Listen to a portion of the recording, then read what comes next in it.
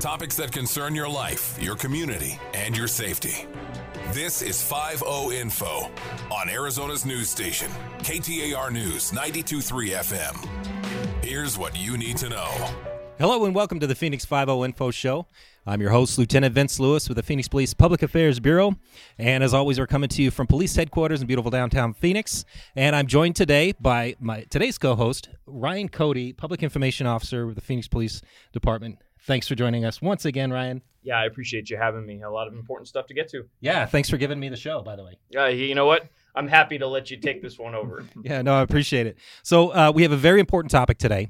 We're going to talk about reforms, but we're going to talk about how we as a department, being self-reflective and self-assessing, also partnering with the community to make it a holistic approach to making things better in the way that we police and the way that we team up with the community. Chief Sullivan's told us like time and again that public safety is a team sport. So we brought you here today to help us talk to our very special guest, Assistant Chief Bryan Chapman. Welcome, sir. Great to be here. Thank you. So your position is important because you're kind of at the forefront of this, taking in the information that we're getting from the community and the meetings that you've been chairing relative to the reforms that are coming. Is that correct? Yeah, so I've been department liaison with the Department of Justice for over 2 years now.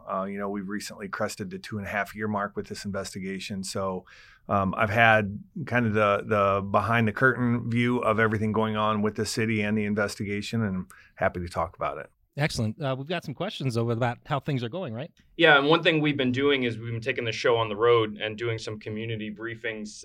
Some people may have seen them in person, or you can check it out on our website, phoenix.gov/DOJ. We actually have a virtual version for you to check out there.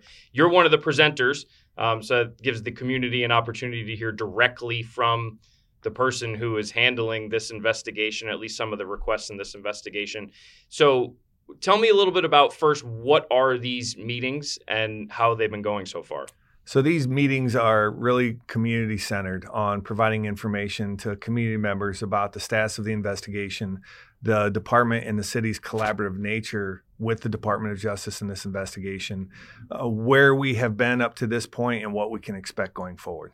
And part of that is, where we've been up to this point, the reform efforts that we've been undertaking. When did this all start? Yeah, so importantly, as far as my perspective, it started 25 years ago, and before that, since I've been on this organization, we have learned a lot of hard lessons from things that have happened that didn't have great outcomes, and we have a history and culture of learning from those, changing policy and training, and trying not to repeat those. So that has been an ongoing effort, but specifically with the DOJ, they're focused on time frame from 2016 to 2021. And within those time frames, we're all aware of some things that have happened in the community and the police department. I think there's some acknowledgement on our part, certainly, that those outcomes were not great. We've learned some really hard lessons, and so have people in this community. And we endeavor to work collaboratively to make sure that that's not happening again. And so when the Department of Justice announced their investigation in August of 2021, we were midstream in a number of things, but they really ramped up our reform efforts with the transition into interim Chief Sullivan, and since he's been here for a little over 1.5 years now. So the DOJ, we know, has said that they are focusing on 5 specific areas for this investigation, and there could be others as well, as we've seen from other pattern or practice investigations across the country. What are those 5 areas? And after that, we can dive into a little bit of some of the reforms that we've undertaken. Yeah, the 5 areas are excessive force, discriminatory policing, retaliation against those involved in First Amendment protected activities, violations of the ADA specific to behavioral health, and the 5th one has to do with homelessness and a specific carve-out of the disposition of property for those experiencing homelessness. Use of force. Let's start there since that was the first one. Can you tell me just an overview of some of the things that we have undertaken in the last several years? So going back to 2021, actually, we started an advanced less lethal program. This is bringing contemporary less lethal tools to our first responders. Those are specifically pepper ball, platform, and the 40 millimeter. And so that ties in nicely with some mandatory training going on currently, where we are asking officers to make sure we utilize the tactics of time, distance, and cover involved in these volatile encounters. And so these new modernized tools help us to create that distance, which allows us more time and opportunity to successfully de-escalate situations and have positive outcomes that don't involve harm to community or police. Yeah, so these pepper ball systems, what they essentially can do is they're like a paintball almost, and they can release some pepper into the air, makes it a little challenging to breathe, kind of hurts your eyes a little bit. And then I've heard this great analogy about the 40 millimeter. It's kind of like Randy Johnson throwing a 90-mile-an-hour fastball at you, and you know what I mean? It's like getting hit with a baseball. It's going to hurt, but it is certainly a less than lethal tool to try and create some of that time, distance, and cover. Lieutenant, as an officer, how do these tools help you in some of these situations?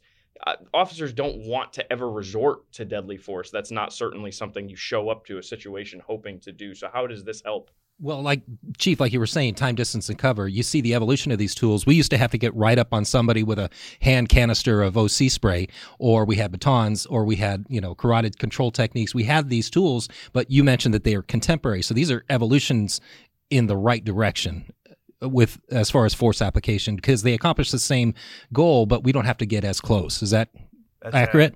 Yeah, completely accurate. And that's exactly what we want. We want to really have possession of those tools that help us create that dialogue, because we know a number of the folks that we're dealing with in these encounters are in crisis one way or the other. And so we know that when we have the time to talk through those, that we'll have more of an opportunity for a successful conclusion. And in addition to the tools, we are also getting the training on how to talk.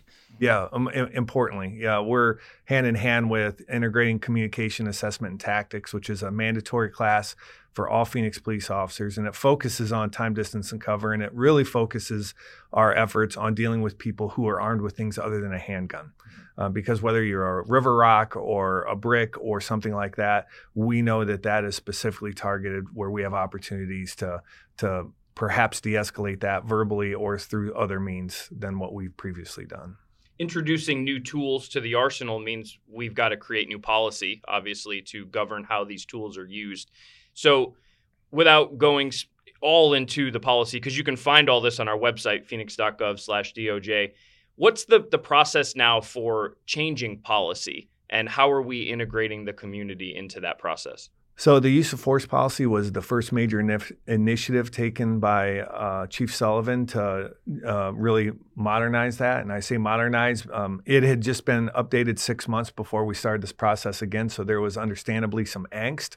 But his focus has been, we're not going to wait for the Department of Justice to give us a report telling us what we need to do. From his perspective and experience, we are going to move forward in some of the areas that he identified as significant opportunities for evolution. And one of those is use of force policy. So we worked with some national best practice experts.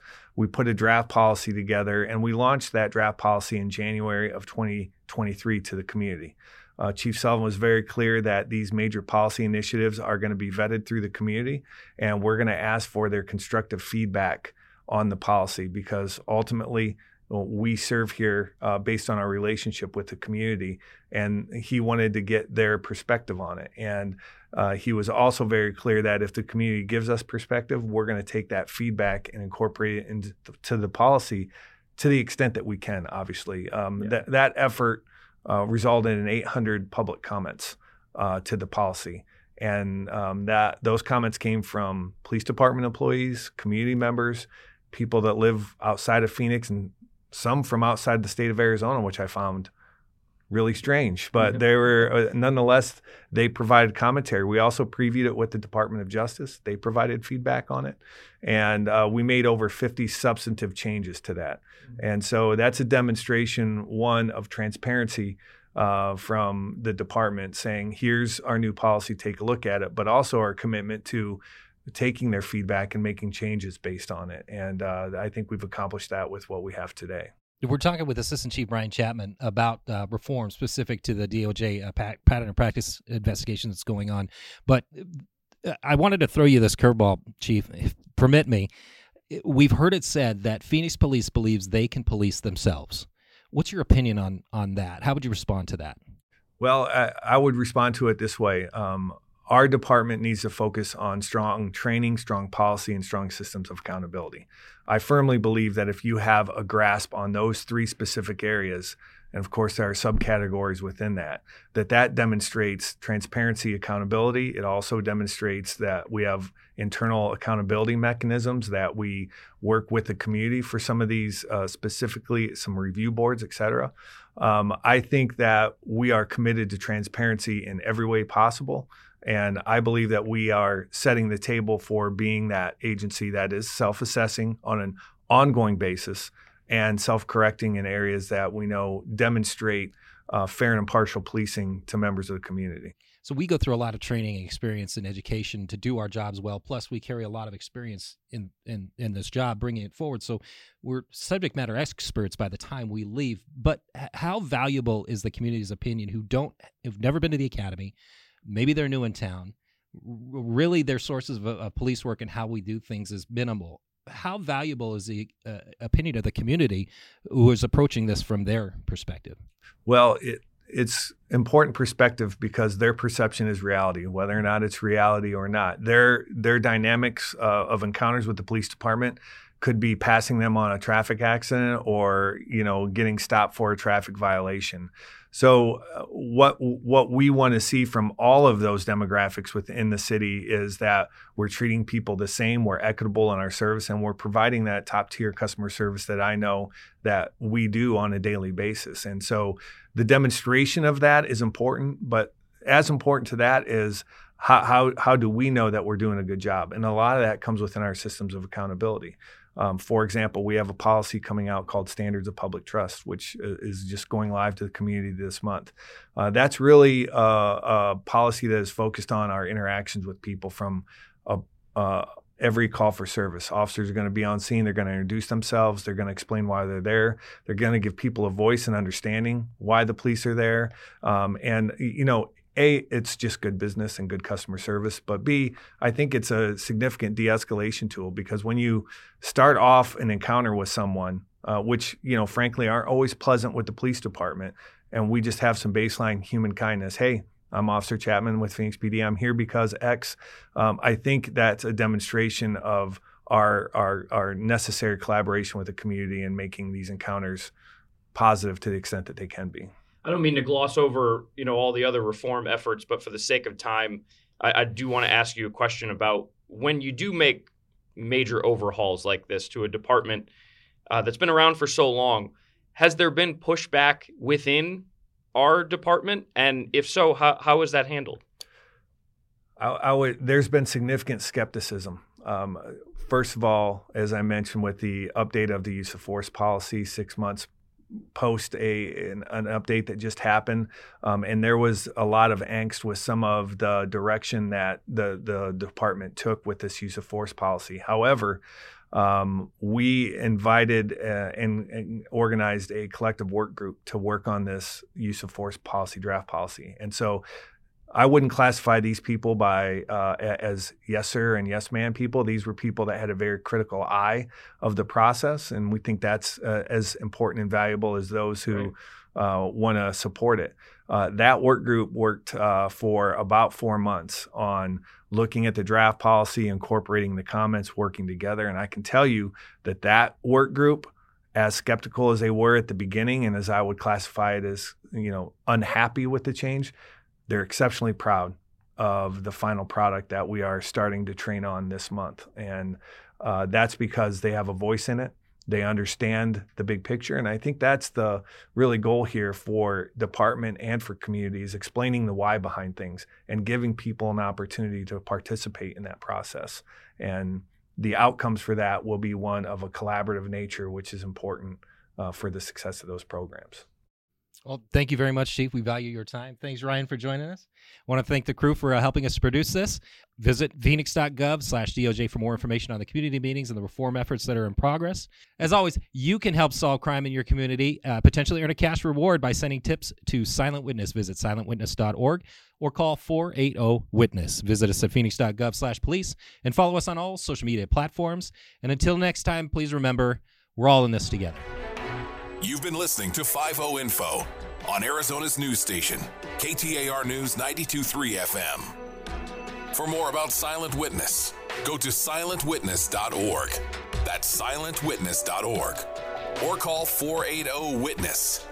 That's 480-948-6377.